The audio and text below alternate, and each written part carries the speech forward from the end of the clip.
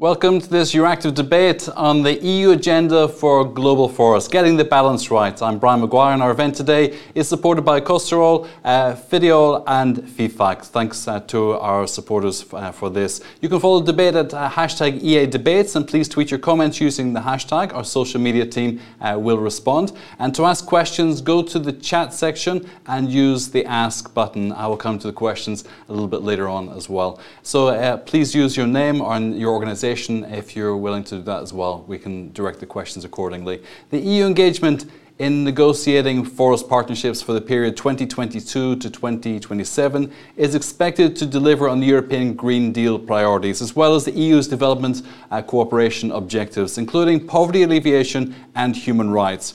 In its resolution to the European Green Deal, the European Parliament called for a European legal framework based on due diligence to ensure sustainable and deforestation-free supply. Cleaning up supply chains will remain a key priority for the EU, but industry argues that the process should build on existing actions and rely on a smart mix of different measures, which requires the establishment of solid partnerships and mutual understanding with producing countries. In just a few minutes, we'll be joined by the European Commissioner for Environment, Oceans and Fisheries, Virginijus Sinkevicius. He's currently across the street in Council with Agrifish. But now let's meet our panel to discuss these issues. We have with us today Samira Rafaela, who is still connecting, but she'll be with us in just a second. Samira is a member of the European Parliament, a member of the INTA Committee in the European Parliament. Carla Montesi is Director of the Green Deal Europe Digital Agenda at the European Commission. Great to see you, Carla. And Gert van der Biel, he's a Senior Policy Advisor at Solidaridad Europe. And also joining us today is Marta Zuluaga-Zilberman. She's the Vice President of Government Relations Europe, Middle East and Africa at Cargill, and also Chair of the Environment and Sustainability Working Group at Fideol. Great to see you all with us today. Samira will join us in just a second. And in the meantime, I ask you just for your opening statements, short, 60 seconds, 2 minutes maximum. Carla, you want to kick off?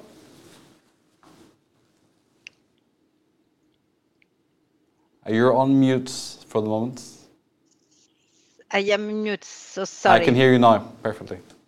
There we go. We can hear you now. Okay. Off you go. Many, many thanks. And allow me to say that, yes, of course, forest, it's an important issue for us. And what we want to propose is really to build on a foresting partnership. We really think that forest is a global issue. Deforestation has many facets. Fighting deforestation requires a global and integrated response and take into account really local needs and the specificity. So the issue that we need to face, as you have just mentioned, is how we can meet global needs and reduce deforestation worldwide while supporting partner countries' development objective and respecting countries' sovereignty. Over to you. Nice. Thank you. Excellent. Gert, over to you. 60 seconds or so. Okay, thank you. Well, good afternoon. My name is Gert van der Bijl. I'm International Policy Advisor at Solidaridad. I first want to say that we absolutely welcome the European Commission's legislative proposals on deforestation. We have been active as Solidaridad in voluntary measures for decades. And we think that more is needed than only voluntary measures to really make the global agriculture sustainable. And I think two things are needed to be added. First is partnership agreements with the 7-8 most important producing countries, involving the main stakeholders there, like producers as well, to really make sure that the measures that European is taking to make its supply chains clean will also have impact beyond the supply chains. And these partnerships can also be a condition for trade agreement with these countries. The second point we want to stress is that it's important to make sure that smallholders are actually profiting from the measures and not excluded. In cocoa, coffee, rubber, but also in palm oil, smallholders produce an important part of the commodities worldwide. and they should be supported with technical support, access to finance, land titles, and also carbon credits to make sure that they are really stimulated to produce without deforestation. And if we combine that legislative measures with partnership agreements and smallholders support, we can make sure that we both clean up our supply chains, but also actually reduce global deforestation. Thank you.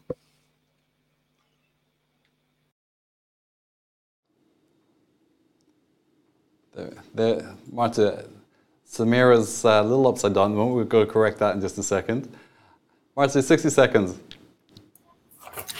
Right, I'll be more than 2 minutes, but I'll make sure that I won't go beyond, if I may.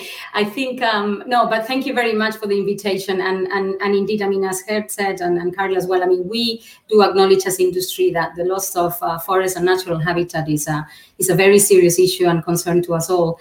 And of course, this is why we're also very supportive of the EU action and the strategy that is going to come up in order to combat deforestation.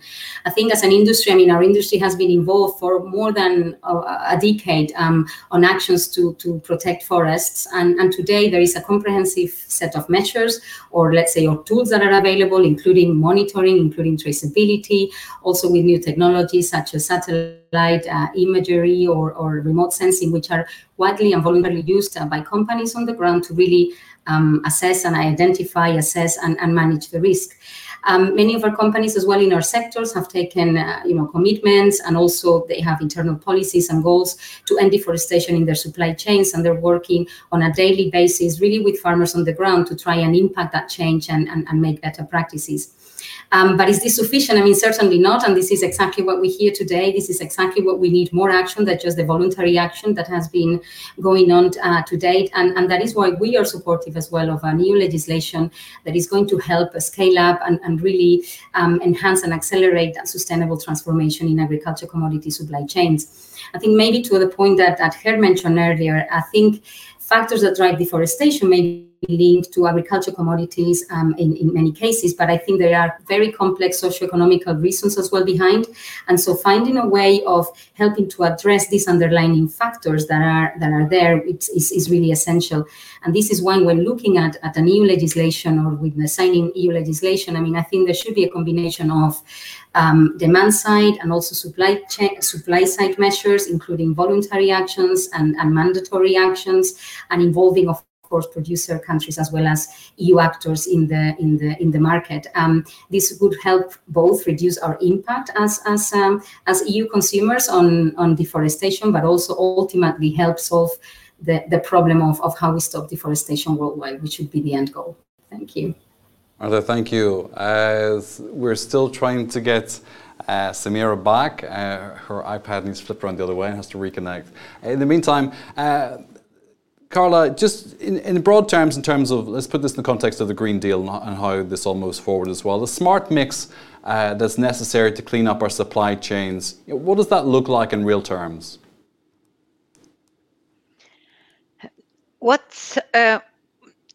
We have just to listen. There will be a mix of intervention between the voluntary and the mandatory approach. Not focusing on the legislation because, as you know very well, legislation, not is EU diligence, is something that is under preparation. Our commissioner will say something in a moment, so I will let our colleagues from DG Environment to come more on this due diligence part. But it's clearly our action will be a mix between the due diligence as a mandatory step and a mix of voluntary approach, and also a mix of support of a dialogue that we want to have with our partner countries. Allow me to say that we will propose two main axes of intervention.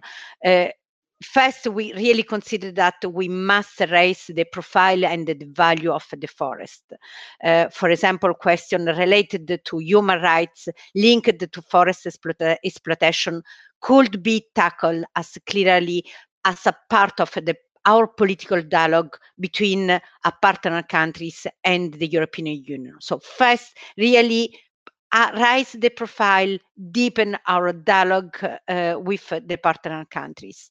We Second, we really need to address forests in a holistic and integrated approach in order to cover this protection of the multifunctionalities of a forest.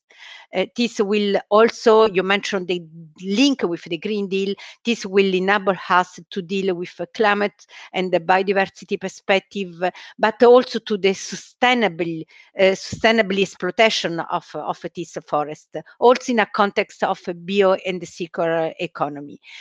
Linked to the Green Deal, of course, I would say the second action, the second step of action that we would like to lead is clearly take into account the agriculture. You know that the European Union is traditionally the main donor in agriculture. We are spending around 1.2 billion euro per year in partner countries. Now we really need to promote sustainable value chain, and in particular in the agricultural sector that, as you know, would drives the bulk of deforestation. We are clearly said in our communication on 2019 that we said that we take a strong commitment that any European Union support will not lead to deforestation. So this implies that also in all our work on the agriculture, we need to mainstreaming deforestation.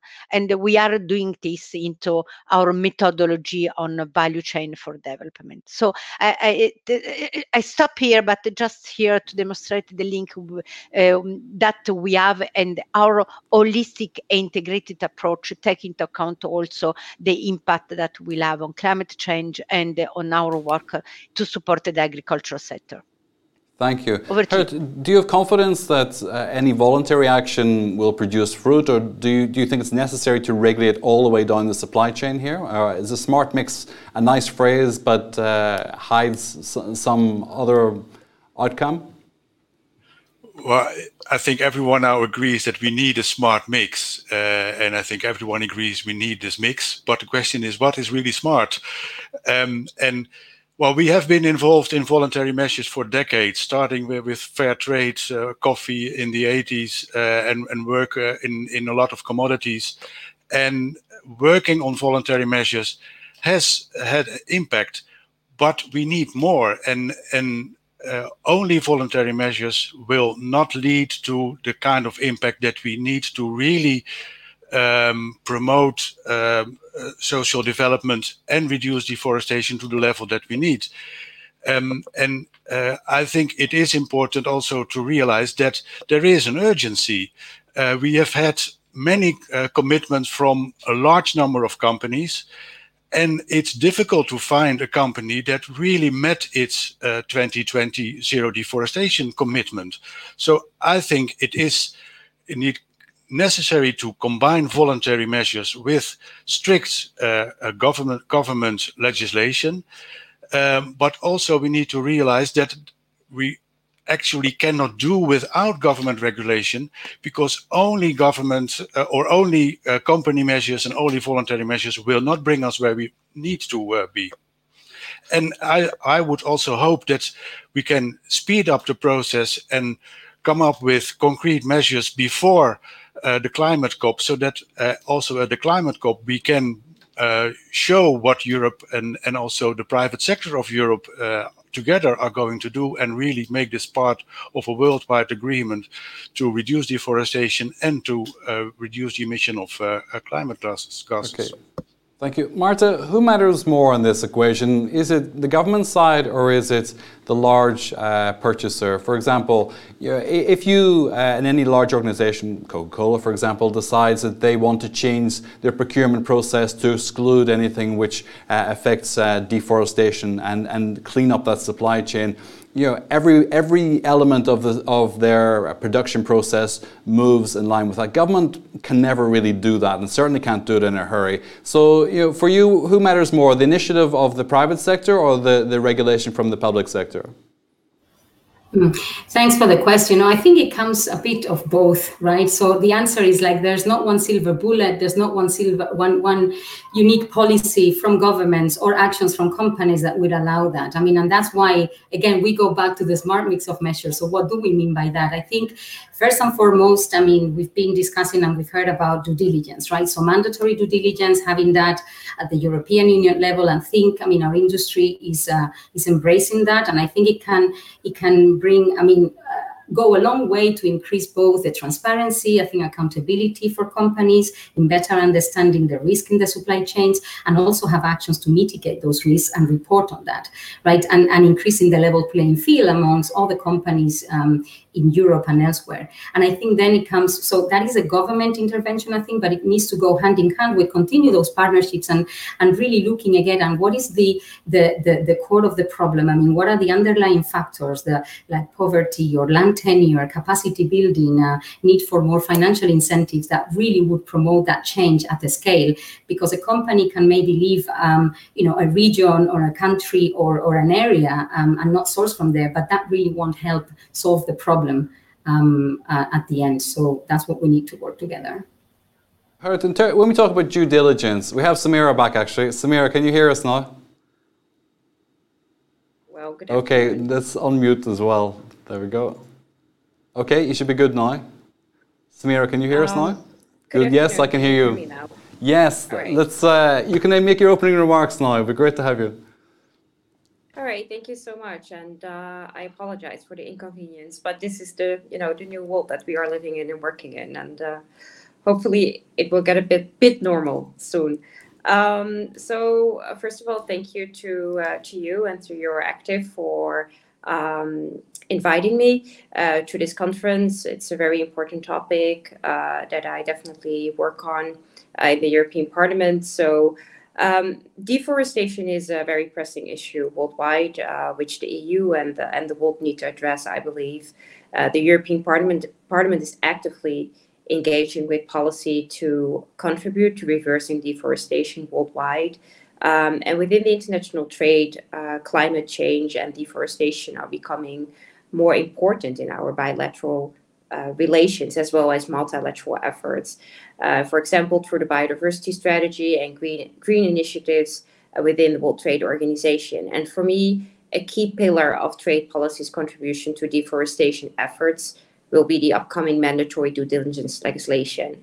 So through effective due diligence legislation, responsibility for actions in the supply chain of logging can be monitored. And in addition, where violations occur, the EU has tools to address these issues. So every link in the chain from producer to consumer has a role to in chain responsibility in addressing violations. And that should be our common goal to address deforestation worldwide effectively.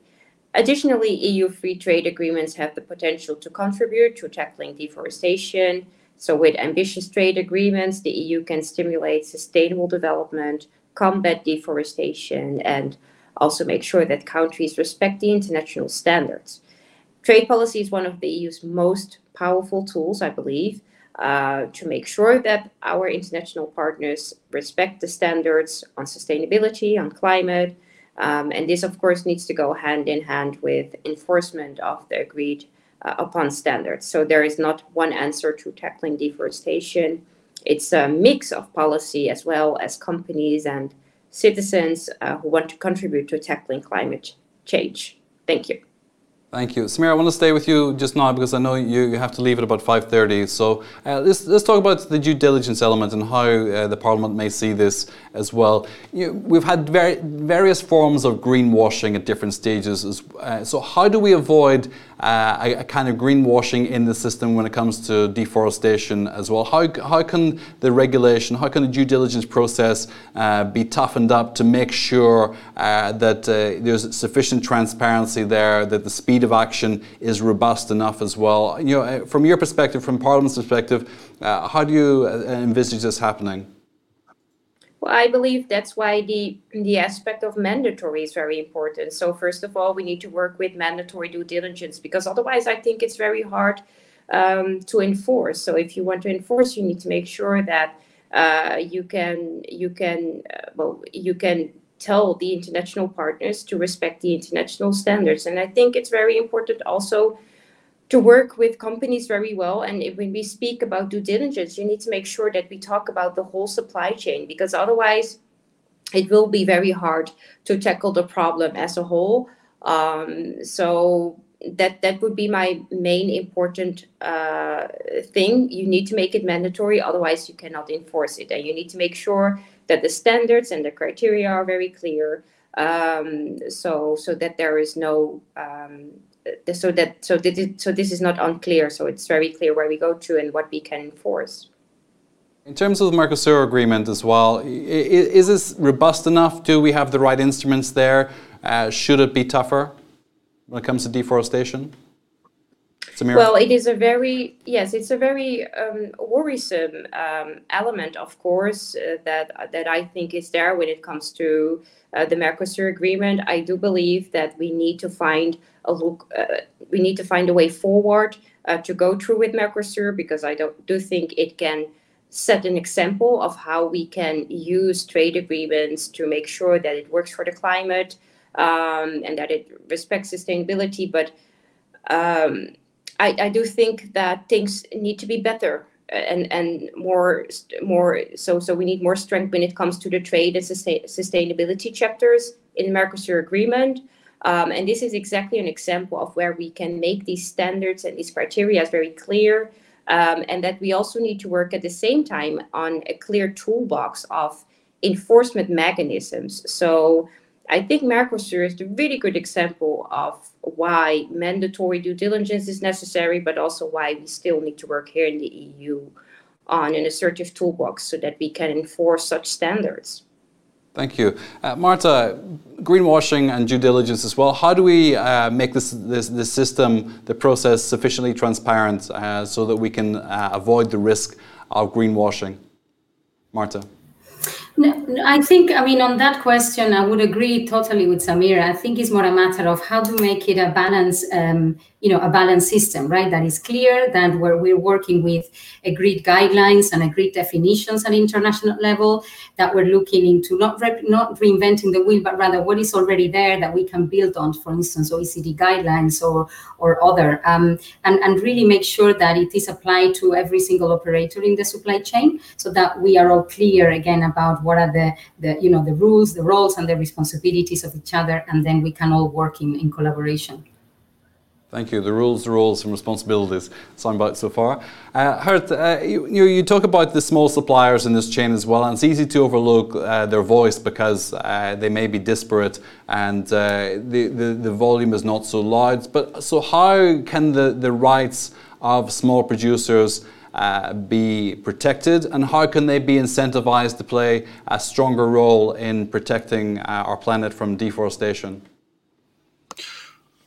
Well, first of all, I think it's important to realize that the role of small producers in a lot of supply chains where deforestation is the issue is large. In cocoa, coffee, or rubber, around 80% of all production comes from smallholders. In palm oil, around 40%. So making sure that measures are inclusive is not only an issue of social equity, but also about being effective. If we really want to reduce deforestation, we should engage smallholders and we should address what is the root cause behind it, which is often poverty. So, and that also means that measures reducing deforestation should also be integrated in due diligence measures.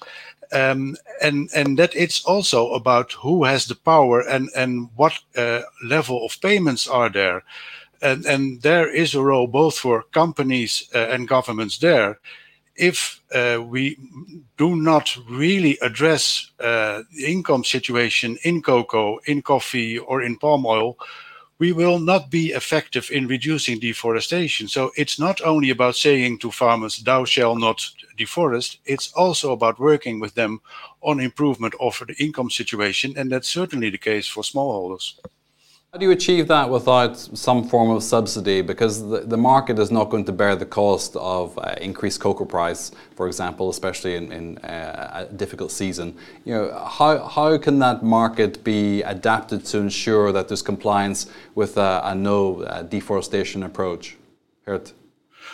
Well, that will require market interventions, and in cocoa there are discussions about a living income differential, and there is a role both for the private sector, for the European government, and for local governments together to ensure that prices are being paid at such a level that farmers can earn an income, and only markets will not solve that. That will require a good cooperation between companies, governments, but also with civil society organizations and NGOs like Solidaridad and many others that are working in cocoa, but also with smallholders in palm oil, for instance. And what we see also in palm oil in countries like Indonesia and Malaysia, that it is possible to combine economic progress, reducing greenhouse gas emissions by less deforestation, and a future for smallholders. So it is possible, but that does require good cooperation and intervention and working with smallholders on the ground. Thank you. Commissioner is just connecting at the moment. Samir, just the last question before you run off. So you've heard... Last point, because yes, I go ahead. unfortunately need to leave. So on that, so just to add, I think that we should also not underestimate the movement of consumers that are every day demanding more when it comes to these kind of standards. So the companies will also face a movement of consumers that are asking for transparency, that are asking for transparency when it comes to how products are being made and whether that was with respect for labor conditions, for example. And I also don't think that we should underestimate a movement that exists of companies that is already working hard themselves on this and on due diligence. So I expect also that it will be influenced throughout the years by movement of consumers and companies already trying to do their best to improve these kind of standards. MEP, thank you so much for joining us. And now we switch over to Commissioner Virginijus Sinkevicius, who's been liberated by council and has joined us. Good to see you again, sir. Okay, I can't just check your microphone's on there. Yeah. Okay. Yeah, we're good. Perfect. Okay. Floor is yours. Good afternoon, everybody. Good to see you. There you go. The floor is all yours, sir. Thank you very much. Good afternoon, everybody. Of course, thank you for this invitation. And speaking about the topic, you know, expectations are very high when it comes to deforestation. It's high on the political agenda. It's very high on the Commission's agenda. It's an important matter for EU companies, NGOs, and of course citizens. And it's a key topic for everyone on the ground in the producing countries. And that's why we are so determined. It's one of those files where everything comes together: climate and biodiversity, social stability and security, human rights, health, and livelihoods. And that is really important when one considers that there are about 1.6 billion people around the globe whose livelihood depend on forests. For all these reasons, tackling deforestation is an important element in European Green Deal. And of course, we know now the issue is even more pressing in the aftermath of COVID-19. And what we have learned about the cause of pandemics, there is good scientific evidence to show that clearing forests and converting them to cropland increases the likelihood of new diseases emerging as a result of the multiplying contacts between humans and wildlife. It would be wonderful if we had an easy answer, but deforestation and forest degradation are very complex. We can have overall objectives, like protecting existing forests, especially primary forests, and significantly increasing sustainable biodiverse forest cover worldwide. But the solutions need to be specific, not only to each country, but to each region as well. Of course, we are not starting from a scratch. The EU has a strong track record here, especially when it comes to supporting partner countries with their forest-related objectives. Between 2014 and 2020, the EU invested more than 650 million euros to support forest-related programs in partner countries. Under our action plan for forest law enforcement, governance, and trade, we have worked with over 20 countries, strengthening legality across the forest sector, putting in place sectoral reforms, and building capacity in the private sector. To give you a bit of history, the EU has been using soft and regulatory approaches to deal with deforestation and forest degradation for nearly 2 decades now, since its first action plan back in 2003. There are 2 central elements to our approach. We have the EU timber regulation, which prohibits the placing of illegal timber on the internal market and requires EU operators to exercise due diligence. And we have the FLEGT regulation, which sets up a licensing scheme for timber imports and voluntary partnership agreements between the EU and timber producing countries. So in the past, the main focus was on illegal logging and the associated trade. But those activities are no longer the main drivers of deforestation. Almost 80% of global deforestation is now linked to agriculture and the rising demand for food, feed, and other commodities. As a major economy and a major consumer of those commodities, the EU recognizes its responsibility. We want to be sure that, for instance, the soy, palm oil, cattle, and wood sold on the EU market are not contributing to deforestation in producer countries. We must and want to be part of the solution. So our goal is to contribute to halting deforestation and forest degradation and promoting supply chains that are sustainable and deforestation free. Of course, major question here, what this will mean in practice on the ground. And as you know, we are working on a legislative proposal. We are building on past experiences and the lessons learned from existing legislation. We are also conducting a study on the role and impact of private certification schemes and the contributions they could make to additional measures. Part of that process is an evaluation of the effectiveness of existing legislation, a fitness check of both the EU timber regulation and the FLEGT regulation with its voluntary partnership agreements. For the EU timber regulation, a mixed picture is emerging. It has been an incentive for operators to focus on keeping their supply chains clean, but the structure and the wording of the legislation has made it difficult to use in practice. So competent authorities have found it hard to prove due diligence compliance failures in courts of law. In that area, there is definitely room for improvement. Under the FLEGT regulation, the voluntary partnership agreements, the so-called VPAs, have clearly proved their use in improving stakeholder participation, better forest governance, and regulatory reforms in some partner countries, but their actual impact on illegal logging and associated trade has been more limited. So we haven't found much evidence that these agreements have helped reduce illegal logging or the consumption of illegally harvested wood here in Europe. A lot of the problem is simply one of scale. The first VPA was concluded with Ghana more than a decade ago, but today when we have 15 different VPAs at various stages of completion, there is only one operating licensing system in place in Indonesia.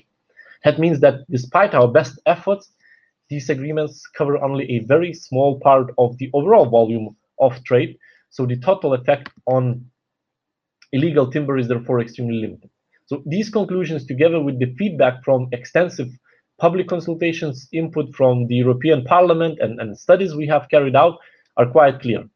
The current system of due diligence needs to be improved and enhanced, but that alone will not be enough.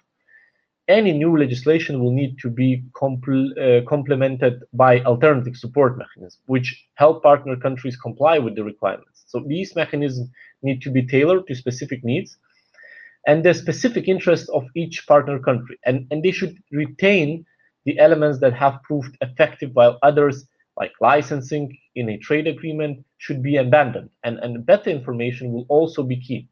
And with that in mind, we are also creating an EU observatory. It will facilitate information exchange on global deforestation, combining trade data with Earth observation. So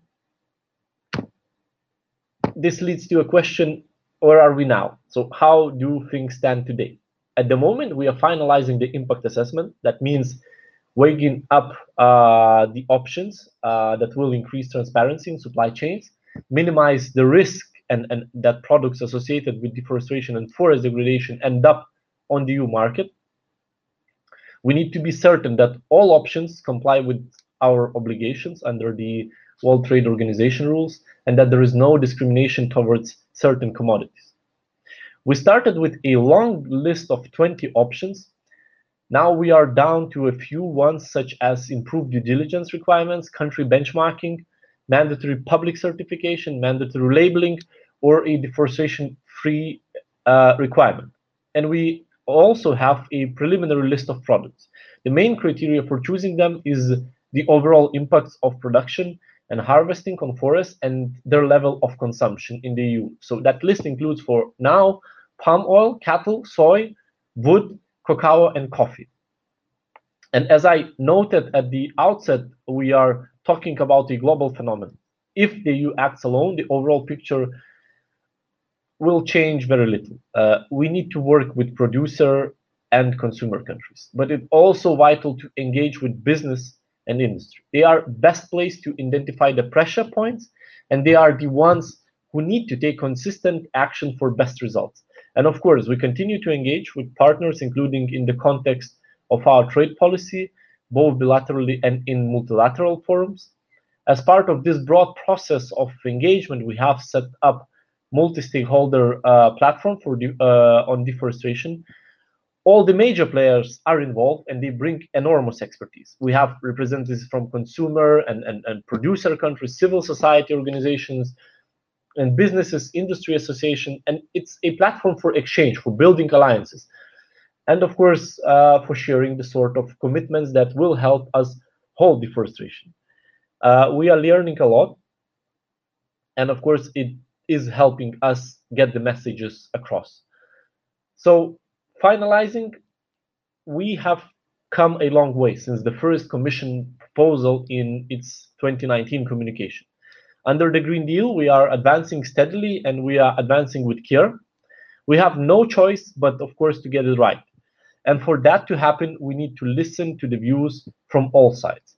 So, of course, I'm very much looking forward for this exchange. But let me finish here. Thank you very much for your attention. Commissioner, thanks so much, and thanks so much for taking the time to reorganise your schedule to meet with us after the change of plans at the Council today.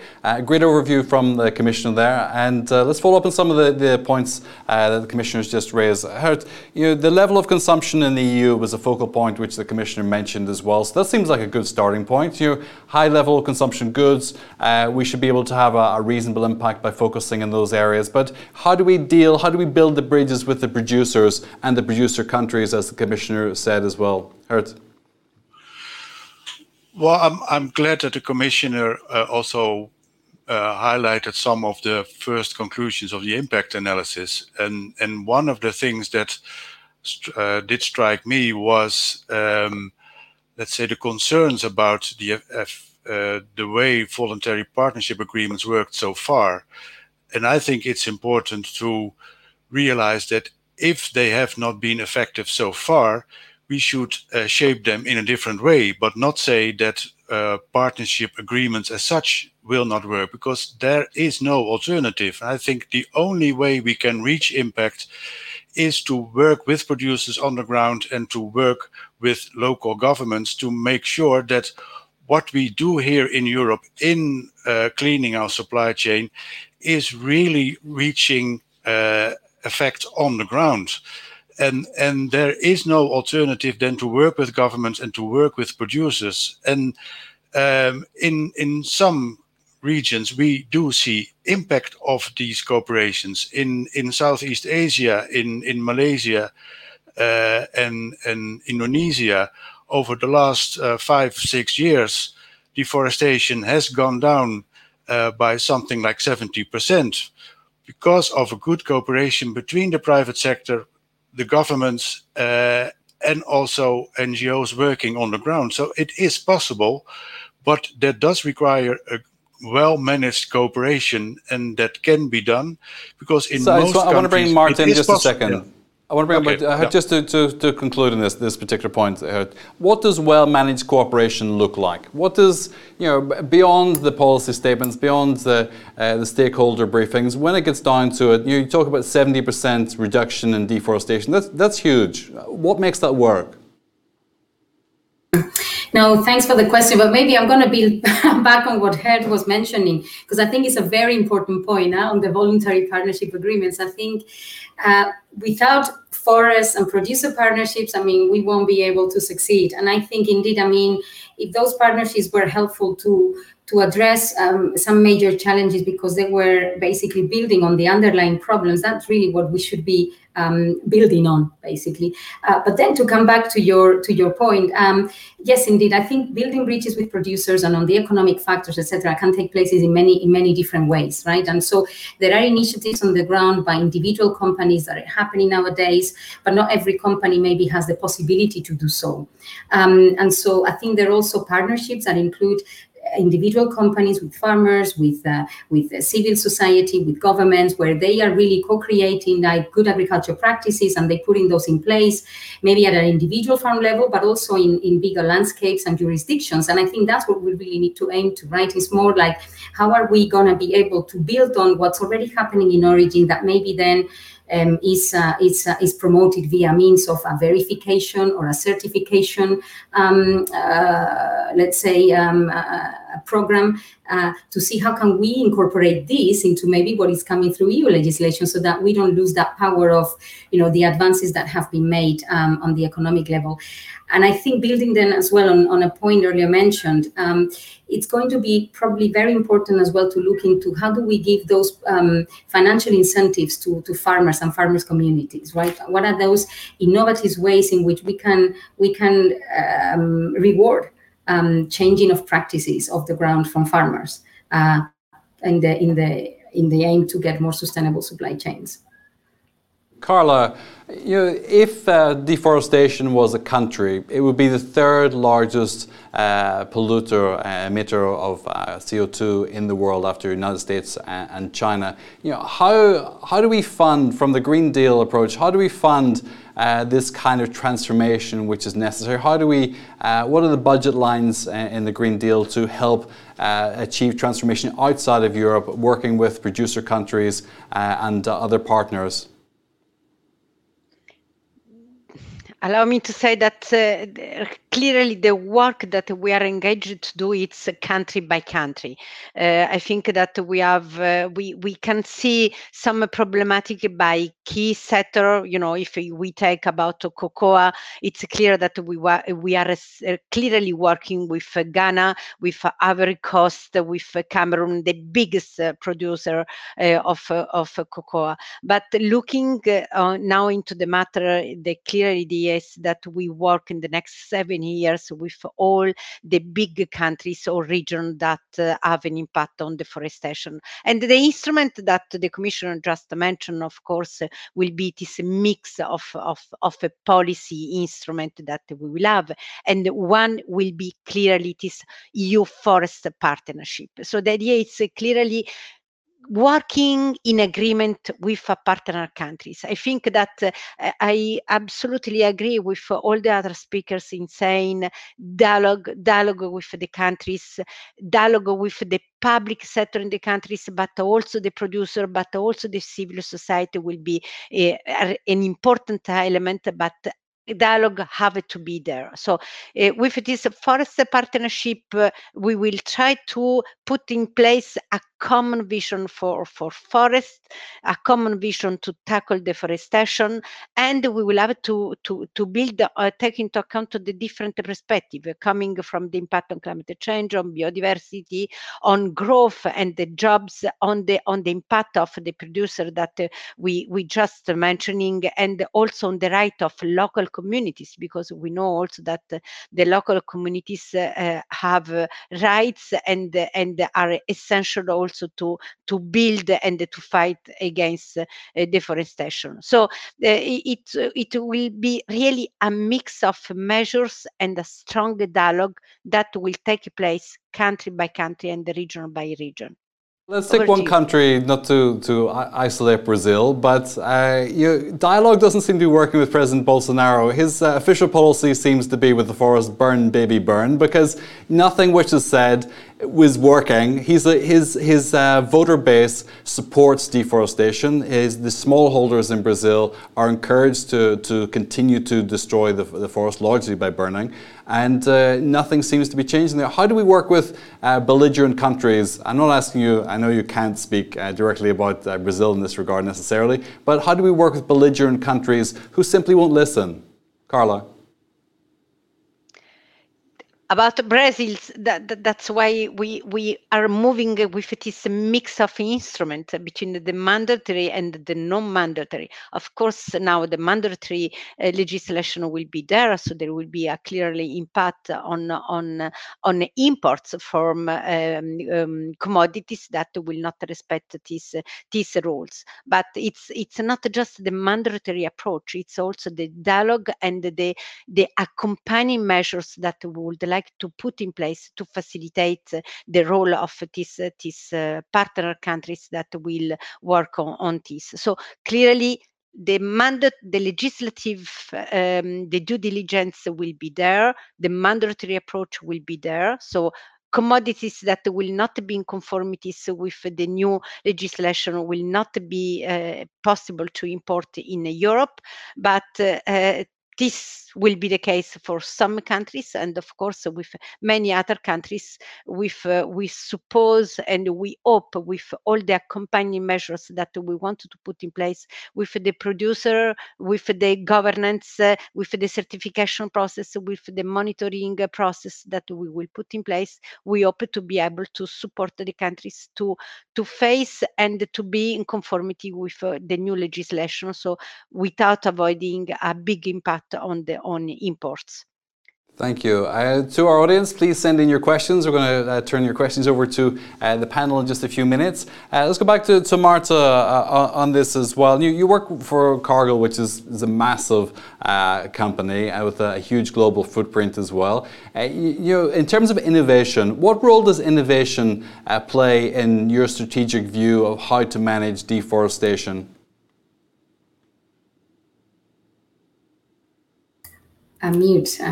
No, thank you very much for the question. And I think, the role of innovation is indeed critical. And as I was mentioning earlier, is really how we build on innovations in the area of geospatial or satellite monitoring to help verify really land use. So that's really what we're concentrating on. And I think maybe, since you mentioned Cargill, so yes, as Cargill, we're putting as well our innovative hats, on to see, okay, how can we find new solutions, not just from the company, but from the wider community. So in 2020, we funded or we launched a land innovation fund, which is really helping. We put, I think, something around the 30 million mark, which is administered by another company, Chemonics International, and is really looking into what are those kind of projects that can come in place. Both working with governments, but at farmers level, and also in terms of other partners in the supply chain to really come with innovative solutions. And when I say that, I mean it's really more from really programs that are going to help farmers adopt more sustainable practices, helping with the know-how on new technologies, or for instance, with local governments really helping on finding new fiscal measures that they can apply, and not only with, again, at national level, but it's really very important, as I think we've heard earlier, how we work at different levels of jurisdictions, right? How we work with the regional level and with the local level as well in finding these solutions. Thank you. Gert, how do you see innovation in this pitch as well? Is it something it's on your policy statement, or is it something which is just wishful thinking when it comes to dealing with small producers? No, it's definitely not wishful thinking, and I think it also gives possibilities in countries like Brazil to find solutions.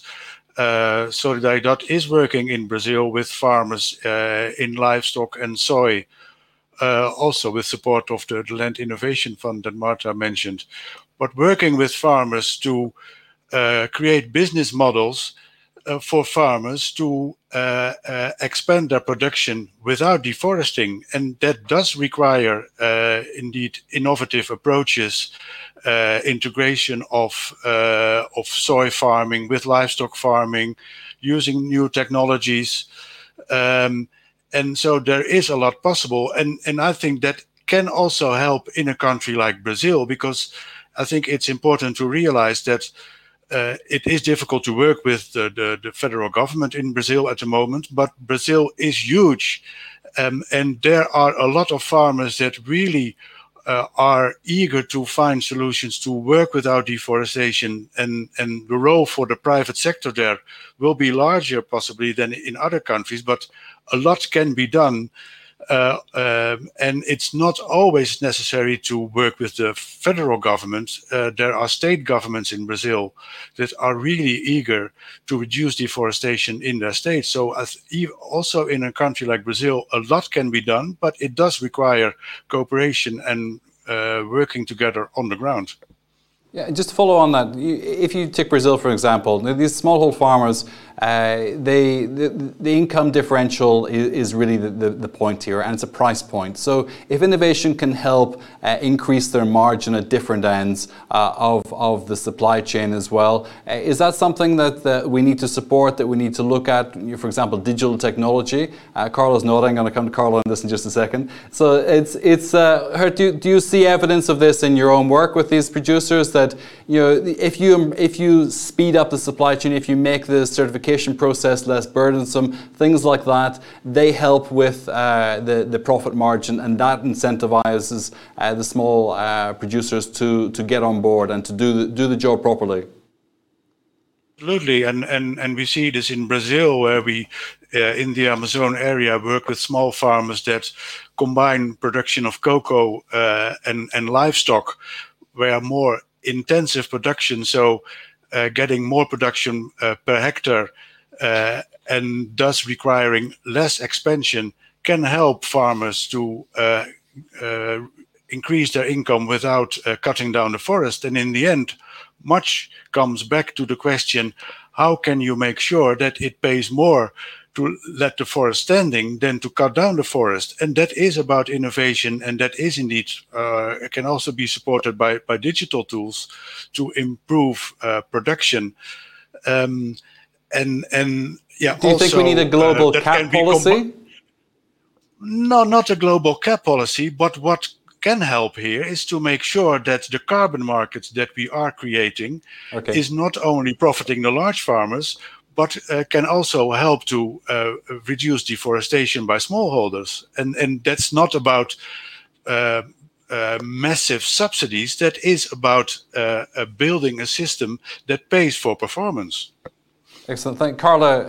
They gave you a Green Deal in your job description, and they thought that wasn't enough, so they added on digital as well. So how do you see this in terms of the innovation model and the capacity for digital to impact on the benefits for stopping deforestation? I will answer to you, but allow me to support what Gert just said about Brazil, because you were mentioning Brazil's only mentioning, of course, the government approach, but very support what Gert said, that also in a country like Brazil, we can do a lot working with the small producer and the civil society that are there. So we need to continue to put our pressure and our work into this. Now, about the innovation and the innovative efforts and the initiative, allow me to say that, of course, the digital will be a key element in the development of all this matter, but also all the system that we're putting in place for the monitoring of deforestation, and have a look how we are using, for example, the European Space Agency through Copernicus, just to ensure the monitoring of deforestation and all the supply chaining mapping effort to place of the production into the point of consumption. So clearly this all effort on the digital, all the effort in identifying the data, it's essential. Of course, after will come also on the objective to make this data useful for a specific policy purpose. But innovation will come also at the level of the governance, governance level in our partner countries. I think that there is a lot of innovative approach that we can put in place in working with the local authorities. Allow me once again to take an example of what we are doing with the cocoa sector. It's a deepened dialogue. It's a digitalization into this that it's coming on board, but it's also all the focus on research to identify other ways in producing the cocoa in a cocoa that could be sustainable. And we are putting a lot of efforts, for example, in research in the agricultural sector, looking to the agroecology, how production that will move into an agroecology criteria can allow us and can allow the small producer to have a sustainable product that they can enter into the chain. So absolutely innovation and the innovative approach will continue to be key. Thank you. I think eating less chocolate is not likely to be a popular policy approach. But Marta, over to you. You want to respond there? You know, it's just building on that, because I think indeed, and that innovation is probably helping both. I think, again, is increasing transparency, right, of what companies are doing, how they're doing it, because, I mean, thanks to technology, we're now able to really see exactly what is happening on the ground, exactly really get to levels where in the past we couldn't so far. Right. So that's on the one hand, is that increase of transparency that would help as well in the implementation of the due diligence and traceability. And then on the other hand, innovation, I mean, again, coming back to those carbon markets that were mentioned, right? So how are we going to be supporting farmers to find those financial tools that can help them really accelerate progress, right? And offer them measures that will offer them concrete incentives for producing differently. So I think there's still probably a lot of work to be done in that area of green bonds, etc. But I think it's really an area to explore, because at the end of the day, if we're really going to move the needle, what we need is to find ways in which we're going to be incentivizing farmers to produce differently as well. Thank you. Let's take some questions now. First one was from Stan, who said the Commissioner mentioned individual sectors. What can the cocoa sector expect when being singled out? I think we've covered some of that. Anybody else want to add any further remarks to that? No?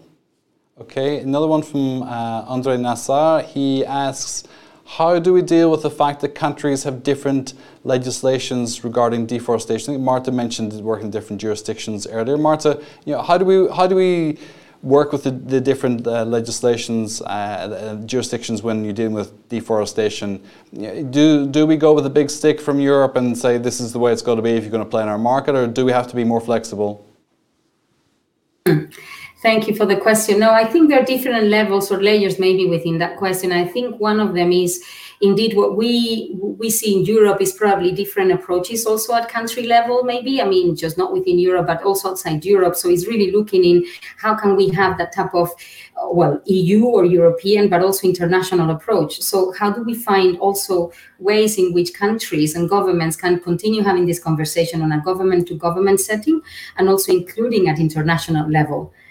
Because there is a need to agree exactly on, as much as possible, on having harmonized ways, right, in terms of defining, the definitions of deforestation or of forest conversion, etc. So finding an agreement at that level, I think it would go a long way to helping.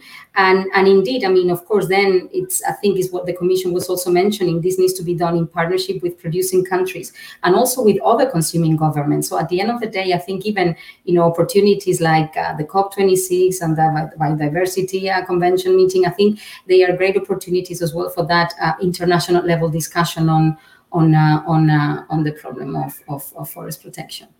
Okay, Gert, on the same element, is the push element stronger or the pull element stronger in the sense that, if you want to play in our market, which is huge for most suppliers, you need to come in on our terms. Is that sufficient incentive for people to get their act together when it comes to deforestation?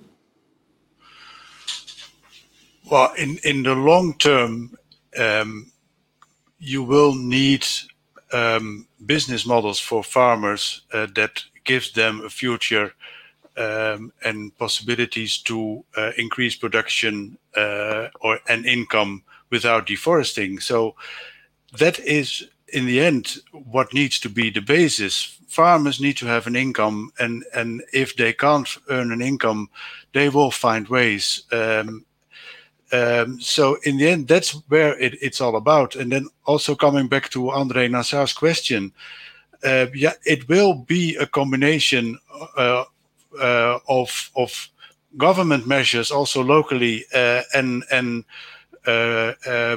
stimulating measures from the supply chain. And a country like Brazil has a fairly well developed environmental policy. What needs to be done is to bring that together into a really working scheme of things that does stimulate farmers to expand without cutting down the forest, and that can be done.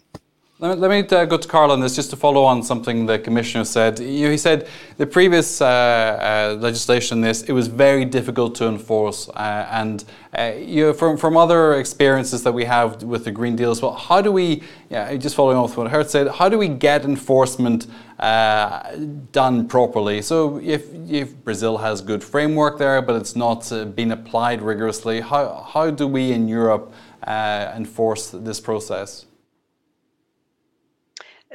Brian, if you allow me, I would like just to say something on the previous comment that Marta and Gert were just working on this, because you were mentioning about our role at the international level, and allow me really to support what was said, that we need to continue to work at the international level about this legislation with other countries, because we must be aware that the European Union market will have a limited impact on stopping deforestation. So we really need to continue to work with all other major consumer countries and to steer also the process, to steer the fact that also other consumer countries adopt mandatory measures to stop imported deforestation. I think we have worked into this, for example, in the context of the flagged action plan,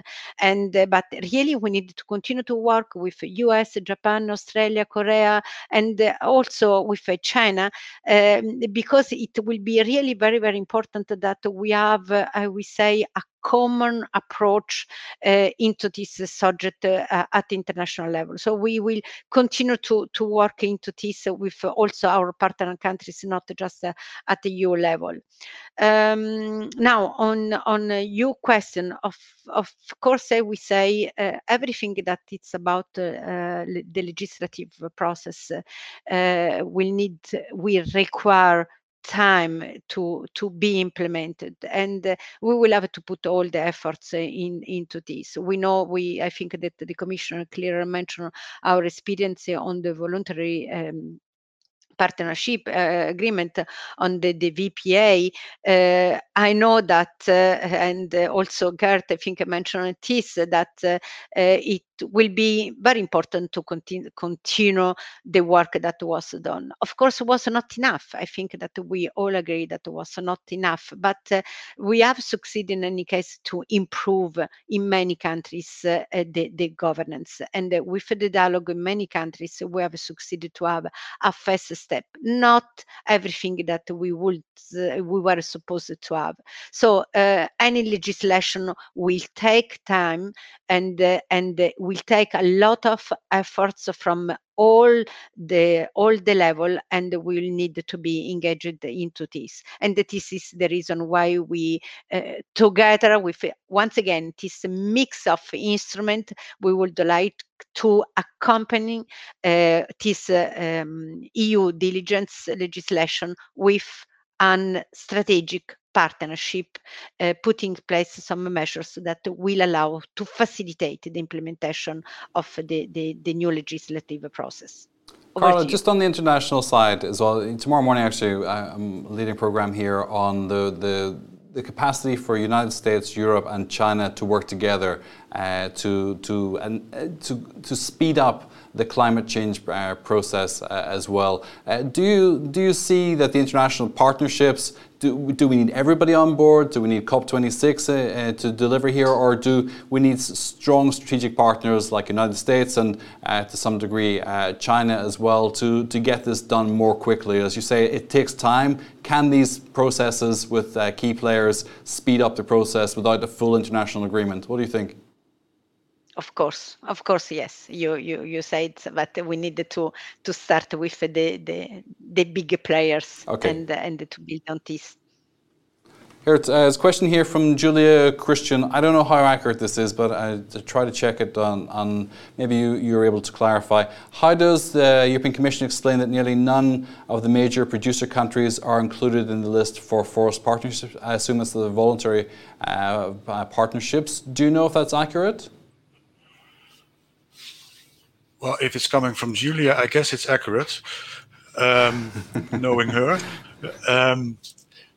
Well, what the Commissioner said is that the one voluntary partnership agreement that has really been effective has been the one with Indonesia, and I think that is the case. And yeah, I think that does require really looking into the design of these partnerships and to see what we can learn from what went wrong and do it in a better way. Thank you. We have a couple more questions here. Just let me check. And any direct payments? Somebody anonymous says, are direct payments to countries for nature protection rather than to the forestry sector not a more efficient approach? Marta, any opinion on that? I think that's for Gert, maybe. Gert? I'm trying to spread the responses here a little bit. No, I think it can be a combination of the two. And what is crucial in the end is that both countries and farmers feel stimulated when they reduce deforestation. And then coming back to Brazil again, Brazil has shown in the past that it is definitely able to reduce deforestation in a dramatic way. What I think what went wrong is that Brazil in the past did not feel appreciated and did not really have the idea that the international community was rewarding them for what was being done. And I think that needs to be done different, both at government level and at farm level. And if that's through payment for nature or for carbon, yeah, for me, I think both can be possible. Julia has responded. Thank you, Julia. She said she meant the forest partnerships, not the VPAs. Brazil, Indonesia, Ivory Coast and Paraguay are not included. Thank you for clarifying that. And anonymous, it could be a different anonymous, we don't know. How can the shift to a circular economy and growing demand for wood be combined with halting deforestation? Carla, square that circle. How do we reduce deforestation while demand is growing with the circular economy thrown in for good measure?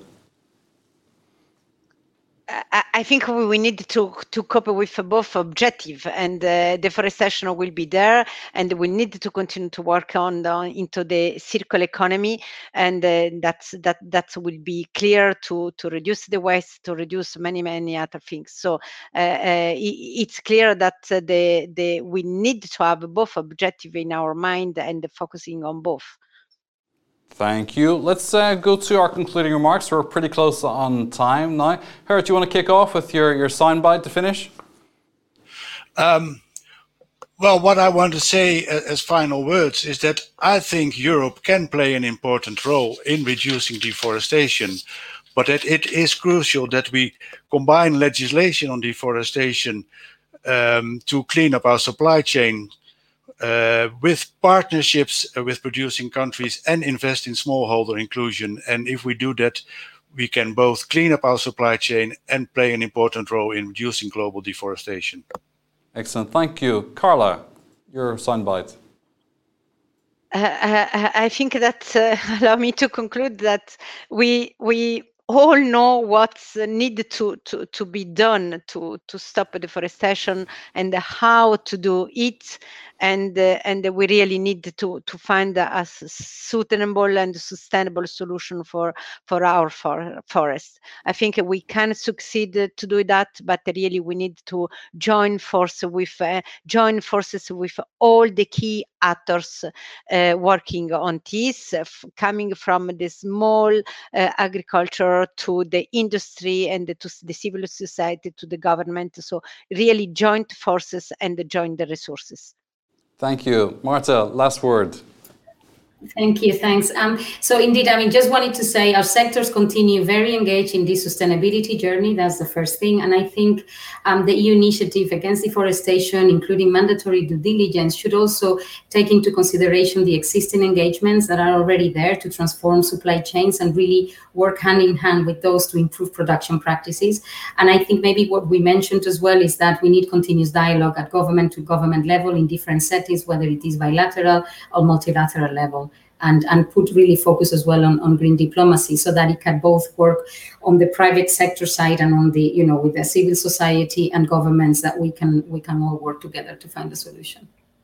Rights, roles and responsibilities. Thank you to our panel, Samira, Carla, Gert and Marta. Also thank you to Commissioner Sinkovicius for taking the time to be with us today as well. And thanks to our team here, who you can see, they're right with me, Evie, Simona, Malta, and to our sponsors, Costrol, Fideol and FIFAC. Thank you to our audience for your participation and your energetic questions today as well. I wish you a good evening. I'm Brian Maguire.